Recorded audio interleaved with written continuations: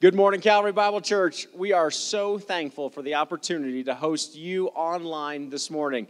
Whether you attend the Boulder campus, Classic Calvary, the Erie campus, or our friends out at the gathering in Thornton, we are so thankful that you are here with us this morning. We're going to continue in our series through the book of Acts as we hear about the encouraging faith of a man named Stephen, a man filled with the Spirit and filled with faith in the midst of challenges and hardships. Pastor Tom's going to continue to take us through the book of Acts. We're so glad that you are here today. We also want to stay connected through these days. And the best place to go to do that is calvarybible.com. There's a couple of resources there that I want to bring your attention to. If you are new to Calvary or you haven't gotten plugged in with a small group or life group yet, you want to find this link that says Coffee Over Zoom and click it. That way, someone from our adult ministries team can reach out to you and make sure that you are not alone or isolated at this time. Also, Sarah White and our great Kids Quest ministry teams have produced some great resources for parents to work with their kids. As we continue to instill our faith into them over these days, check out calvarybible.com for resources to help you minister to your kids throughout the week.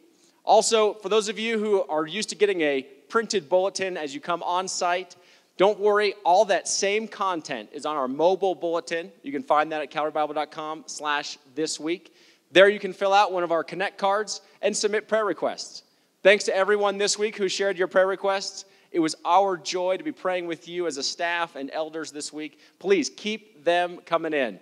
Also, if you are used to giving your gifts on site, don't forget that there is online giving.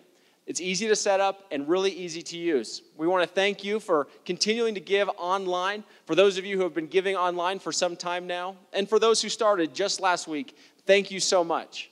We know that these ministries do not continue without your ongoing support financially. So thank you. Also, thank you so much for sending in your pictures about how you, your family, and small group engaged with us online last week. Make sure you continue to mention at Calvary or tag us on your photos on Instagram, Facebook, or Twitter. If you don't have any social media, no worries. Submit those to calvarybible.com/online. Good morning, Calvary Bible Church. One church in 1,000 locations. We're glad to be worshiping together and opening the Bible. I really missed being with you last week. I was out in Connecticut for the memorial service for my mother, who passed away last fall, but we didn't gather as a family until last weekend. It was right before the CDC put on new parameters, so we had about 150 people in the room together. My mom was about 4'11", and she weighed 80 pounds when she died at the age of 93, but she lived a rich and beautiful life. She left a legacy in her work, she left a legacy in our neighborhood, in our local schools, and she most of all left a legacy of her family. Here's a picture of our family as we were together last weekend. My mom had 6 children. Each of them were married. They gave her 23 grandchildren, 7 of them married, and those couples gave her 8 great-grandchildren. So here's 50 of the Shirks. First time we've all been in one place together, and it was a beautiful time of rejoicing that my mom is with Jesus in heaven. When death happens, a story is always told. This is part of that story. When someone dies, we say, well, who was that person? And what was their life like? And how did they live? And how did they die? In the sovereignty of God, we're going to look at Acts chapter 7 this morning, which is a story about a man who lived and died in one chapter. He became the first martyr for the church in the New Testament. His name is Stephen. Most of us think that the worst thing that could ever happen to us is death. But I want you to know that in the sovereignty of God, what's happening in our world has everybody thinking about mortality. Everybody is thinking about this issue. Now, we know we don't want it to happen, and we think death could be the worst thing that would ever happen. But I assure you there's something worse than death that could happen. I'm going to tell you that at the end of the message. For now, I want you to think with me about what kind of man this man is. His name is Stephen. We met him last week when Thomas and John shared with us how the church got organized in chapter 6. They selected men who would help lead the organization of the church, and one of them is described in chapter 6, verse 5. His name is Stephen, and this is what's said of him. They selected Stephen, a man full of faith and full of the Holy Spirit. What a descriptor for a man in the New Testament who God's going to use. He's full of faith and he's full of the Holy Spirit. Being full of the Holy Spirit, as we've talked about over the years, means that you're under the influence of the Holy Spirit. In another place, Paul talks about not being drunk with wine, but being filled with the Spirit, being under the influence of the Holy Spirit. Stephen was. And he was full of faith, which simply meant that he believed God and he trusted in his word. These are two qualities about the man that we're going to meet in chapter 7, who's going to go all the way to his death, affirming, I believe this with all my heart, and I'm under the influence of the Holy Spirit. There frankly is no better way to live than these two qualities. In verse 8, there's another statement about Stephen. It simply says of him that he was full of grace. He was kind, he was gentle, and he was filled with power and was doing great wonders and signs among all the people. He was a very unique man, and it's obvious that the Spirit of God was on him. He was full of faith, he was gracious with others, and he was doing the work of God with great power. Now, there were those in the story who didn't like what he was doing, and they are some of the Jews who lived in Jerusalem who were against everything that the gospel was seeking to promote. And they came and rise up against him in verse 9. But verse 10 tells us two more things about Stephen. They could not withstand his wisdom and the spirit with which he was speaking. His communication with those who were opposing him was so powerful, so wise, that they couldn't argue with him.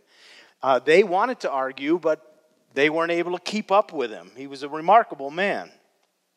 But they put forward these false accusations, and those are described in verses 11 down to about verse 14. And they accused Stephen of doing things and speaking things about the temple and about Israel that would have upset any upstanding Jewish leader. They were false witnesses, and they wanted to take Stephen down. And the end of chapter 6 has this remarkable statement in verse 15. It says, and gazing at him, all who sat in the council, who were threatening Stephen, saw that his face was like the face of an angel. Stephen actually looked like an angel. I think this is Luke's way of describing something of the glory of God manifested in the very face of Stephen. When has that ever happened in the Bible before? You know what happened with Moses when he met with God on the mountain and he came down and the glory of God was in his face? I think some miraculous appearance happened to Stephen as he's talking to these leaders who want to throw him out of Jerusalem, and his face just looks like the glory of God. Now, imagine this. You see a man who's full of the Holy Spirit, full of wisdom, full of grace, demonstrating the power of God in what he's doing, and he's full of faith, and he looks like an angel. Would you listen to him? You know, basically, you would say, I think we should listen to this guy. But that is not what they do. And what happens in chapter 7 is basically the unfolding of Stephen's defense against those who want to accuse him of ruining their world in Jerusalem. Now, chapter 7 is a long chapter. It's too long to go all the way through in this format. Maybe any format. No, I'm just kidding you. But we're not going to look through the whole chapter. But as I've studied it, I think chapter 7 is basically Stephen's attempt to undo the pillars of confidence that the Jews in his day had that were not rooted in confidence in God. In other words, I think that the hubris and anger of these leaders who are attacking Stephen trusted in things that were close to God, but were not God. There are three pillars of popular Judaism of the day. And they're sort of the sacred cows that any good, upstanding Jew would believe, these are the blessings that God has given to us, and because I'm blessed in this way, I have good status with God. But in fact, I think the whole chapter 7 is to sort of imagine the legs of a stool. And these are the pillars that are holding up the whole system of Judaism, especially for the Sadducees and religious leaders. And they have internally this internal sense of presumption and trust in three things that chapter 7 addresses. And the first of these is that any good upstanding Jew would have said, I'm in the promised land. And because I'm in Jerusalem and I'm in Israel, my land is the assurance that God has blessed me. So if you trace chapter 7 from about verse 2, actually all the way to verse 37, you'll hear hints from Stephen using his wisdom and the scriptures and a really good sense of history to describe that the land is a blessing, but it's not the blessing. For example, look at chapter 7, verse 2. The God of glory appeared to our father Abraham when he was in Mesopotamia, not in Israel, and before he ever came to the land of Israel. God showed up in Abraham's life before he actually ever got into the land. I think that's Luke's way of saying the land wasn't that important to Abraham. In fact, if you look at verse 5, it says, God gave Abraham no inheritance in Israel. Not even 1 foot length of land did Abraham get. So was the land a blessing? Well, sure, it was a blessing. But was it the blessing? I think Luke's point in recording Stephen's message is to say the land's a blessing, but that doesn't give you status with God. If you look at chapter 7, verse 9, the patriarchs, Jacob and Joseph, are then described. And I think Stephen makes the point that Joseph never actually lived long in Israel. He spent most of his life in Egypt. And the whole point of the story is the life of Joseph, one of our great patriarchs, never really made it to the land. He ended up in Egypt. The only thing in the land of Israel for Jacob and Joseph is a tomb where they're buried. And then you go to Moses, and he's described in verse 17 through verse 37. And all Stephen points out about Moses and the land is Moses was born in Egypt. He fled to Midian, which is far from the land of Israel. And he heard from God on Mount Sinai. So God was working in Abraham, God was working in Joseph, God was working in Moses, but it had nothing to do with the land. So Stephen's point, where he's sort of saying to these contenders, is the land is a blessing, but it's not the blessing. The second thing he addresses, which I think the pride of any good Jewish leader was, we have the law of Moses. And so beginning in verse 30 and all the way to 35 and 43, you hear Stephen starting to tell the story of Moses, how Moses went out and he met with God and he was on the mountain and he heard from God and received the law. That's basically what verse 38 says. Moses is the one who was with the congregation in the wilderness when the angel who spoke to him on Mount Sinai and with our fathers, he received the living oracles to give to us. Stephen's describing that Moses is the one who brought the law from Mount Sinai, and, he died. The law is what God gave to us, and he gave it through Moses. But what was Israel's response to the law? It was actually the next verse, verse 39, our fathers received the law, but did they obey it, everybody? No, they didn't obey it.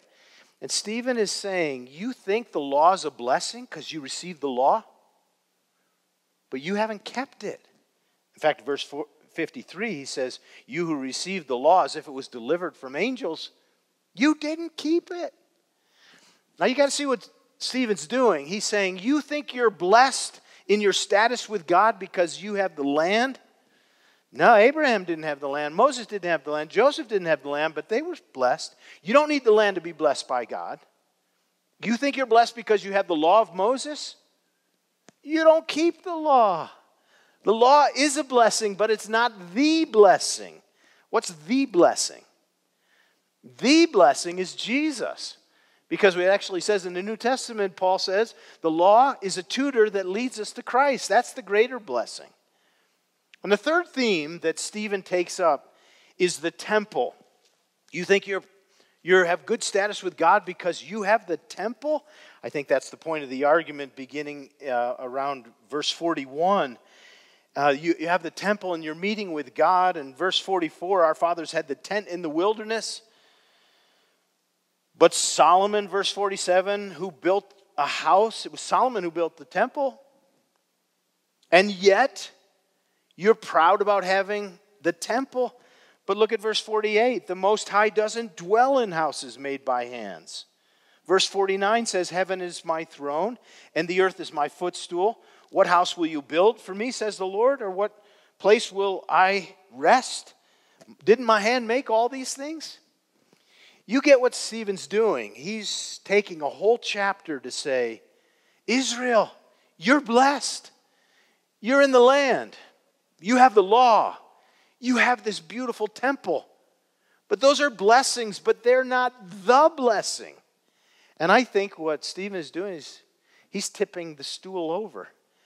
And it's tipped over and say those things are not the blessing. The blessing is Jesus. And those things are all designed to point us to Jesus. But you've missed Jesus by your focus on these things. And you think you have a kind of a smug sense of satisfaction that you're a blessed person. And I just see Stephen tipping over the pillars. They were sacred cows to Israel. That these three treasures were their blessing. And so they were right with God. And Stephen slaughtered the sacred cows. And God does that sometimes. He tips over the stool of our security, of good things in which we feel safe and secure. And in fact, I was thinking about this. If you were to say, what do you think are the pillars of our security in our country? Normally, it's that we're healthy. And if we're healthy, we're blessed by God. And the second pillar, probably most prominent in people's mind, is if we're wealthy, we're blessed by God. If we have independence and mobility, we're blessed by God. And I just wonder if with what's happening in our world today, whether our health might be threatened and our resources might be threatened, and we're all in isolation this very moment, is there a sense that the sense of security is tipped over? I just want to remind you that our sense of security was never meant to be rooted in those three things. Those are blessings that we love and appreciate, and they're good things. But they're meant to point to the giver of every good and perfect gift. Are you with me on that? Our security is not in our things around us. They are in the one who gives them the good source of every good gift. Now, if you've been hearing Stephen preach this message, a 52-verse defense for why Jesus Christ is the central focus of everything that's happened in Jerusalem in the last 3 years, you can understand that they would be deeply challenged at that moment, and in fact, they were. But he wasn't quite done with those yet. In fact, in verse 51, he kind of zeroes in for the kill. And he says to them, you stiff-necked people, uncircumcised at heart and ears, you always resist the Holy Spirit. Wow. This is how you influence people. This is how you win friends. Stephen's not interested in really doing that. He's really trying to bring conviction to them. And he says to them, you did as your fathers did. They always persecuted the prophets. And they killed the prophets who announced the coming of the righteous one, Jesus, whom you've now betrayed and murdered. And you received the law delivered by angels, and you didn't keep it. Okay, this is what we would describe as his closing statement, closing argument to get them to the place of conviction. They were not only convicted, they were enraged. And they ran upon Stephen, and you can read the end of the chapter in the way in which they took Stephen out, and they threw him down a hill, and they did the hard work of lifting up stones to put him to death. And he became the first martyr in our New Testament. That's the man, full of faith, full of the Spirit. That's the message. Don't trust anything less than God. They wouldn't have it, so they put him to death. But I do want you to see his response. When they came upon him to put him to death, will you just see how he responded and what we learned from his response in verse 54? When they heard these things, they were enraged and they ground their teeth. They're just like furious at him. And they get ready to throw him out. But verse 55 tells us a little bit more about this man. Verse 55 says, but he, I want you to see three things about this section. Full of the Holy Spirit. I want you to know, we've read his message in most of chapter 7, but he was full of the Holy Spirit. And the Holy Spirit is powerful, truthful, gentle, strong. He didn't sin when he said these things. He was full of the Holy Spirit, full of a sense of, I'm under his direction and his leadership. And the second thing it says is that he gazed into heaven and he saw the glory of God. Verse 56 says, behold, I see the heavens open, and I see the Son of Man. In some miraculous vision, God gave Stephen the ability to look up to heaven full of the Holy Spirit and see a vision in heaven with his eyes. So with his heart, he's full of the Spirit and full of belief and full of faith, and his eyes can see Jesus. And I just want to remind you that when all the world starts to fall apart and it looks like doom and gloom, where are our eyes? I can't think of a better message on this day in March than eyes on Jesus. Eyes on Jesus. He looked up into heaven when he was about to be put to death, and he said, I can see Jesus. I have a friend, many of you know him. He's a famous athlete who lives in Boulder. Tyler and Nikki Butterfield are world-renowned triathletes, and Tyler is an Olympian. I had the chance to speak to them a couple weeks ago about the difficulties of life and how do you keep going when life gets really difficult. And here's a picture of a peloton of bikes. And Tyler, a professional cyclist, gave me this quote about how to handle difficulties from his racing career. He wrote to me and said, when you're riding a bike, especially fast, especially in a peloton of a few hundred guys hurtling 60 miles an hour down the Alps in the back of France.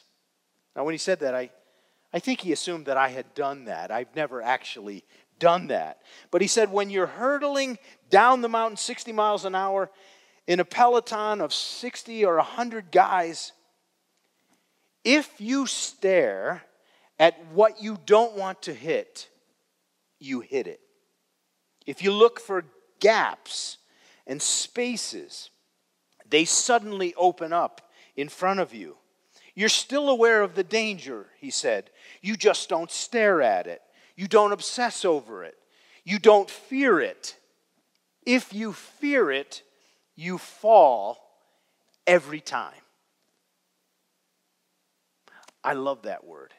It is the picture of where your eyes need to be when things are the worst they can possibly be.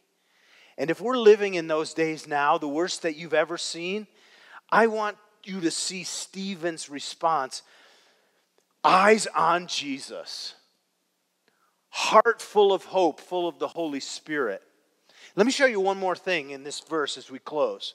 The last phrase in verse 56, Stephen says, behold, I saw heavens opened, and the Son of Man, a title for Jesus in his humanity, standing at the right hand of God. Not sitting at the right hand of God, not sitting at the power of God, but standing up. And I just want to close with this picture of Jesus. He sees you, whatever you're going through, and he will get up when you need his help. He will get up for you. I love that normally he's seated at the Father's right hand. Stephen's picture is Jesus standing up to defend, standing up to come alongside. And we're going to face a lot of uncertainty in the days ahead, but we will not fear. Why? Full of the Spirit, full of faith. We know what we believe. And we are going to keep our eyes on Jesus, the author and finisher of our faith. And we know that when we need him, he'll be there. You with me on that? Okay, let's pray together. Father in heaven, thank you for the privilege of looking at this story from the life of Stephen, one who was willing to go all the way to the point of death. We said earlier that death is an enemy, and it is one of the worst things. But the worst thing we know, God, is not being ready to die. And I pray that you'll just work in our hearts that we, in this season of uncertainty, would have our eyes fixed on Jesus. With great and deep certainty, we would trust in you with a heart full of faith. And that we would be ready to face any challenge in our life, any uncertainty, that we would keep our eyes on you. And I thank you that you will never leave us or forsake us. You're going to be with us. Even where we are, alone in our house, alone in our apartment, wherever we are, Lord, I thank you that you're with us. Help our hearts leap to you in faith and keep our eyes on you in trust. This is what we pray for in Jesus' name. And everybody said, amen.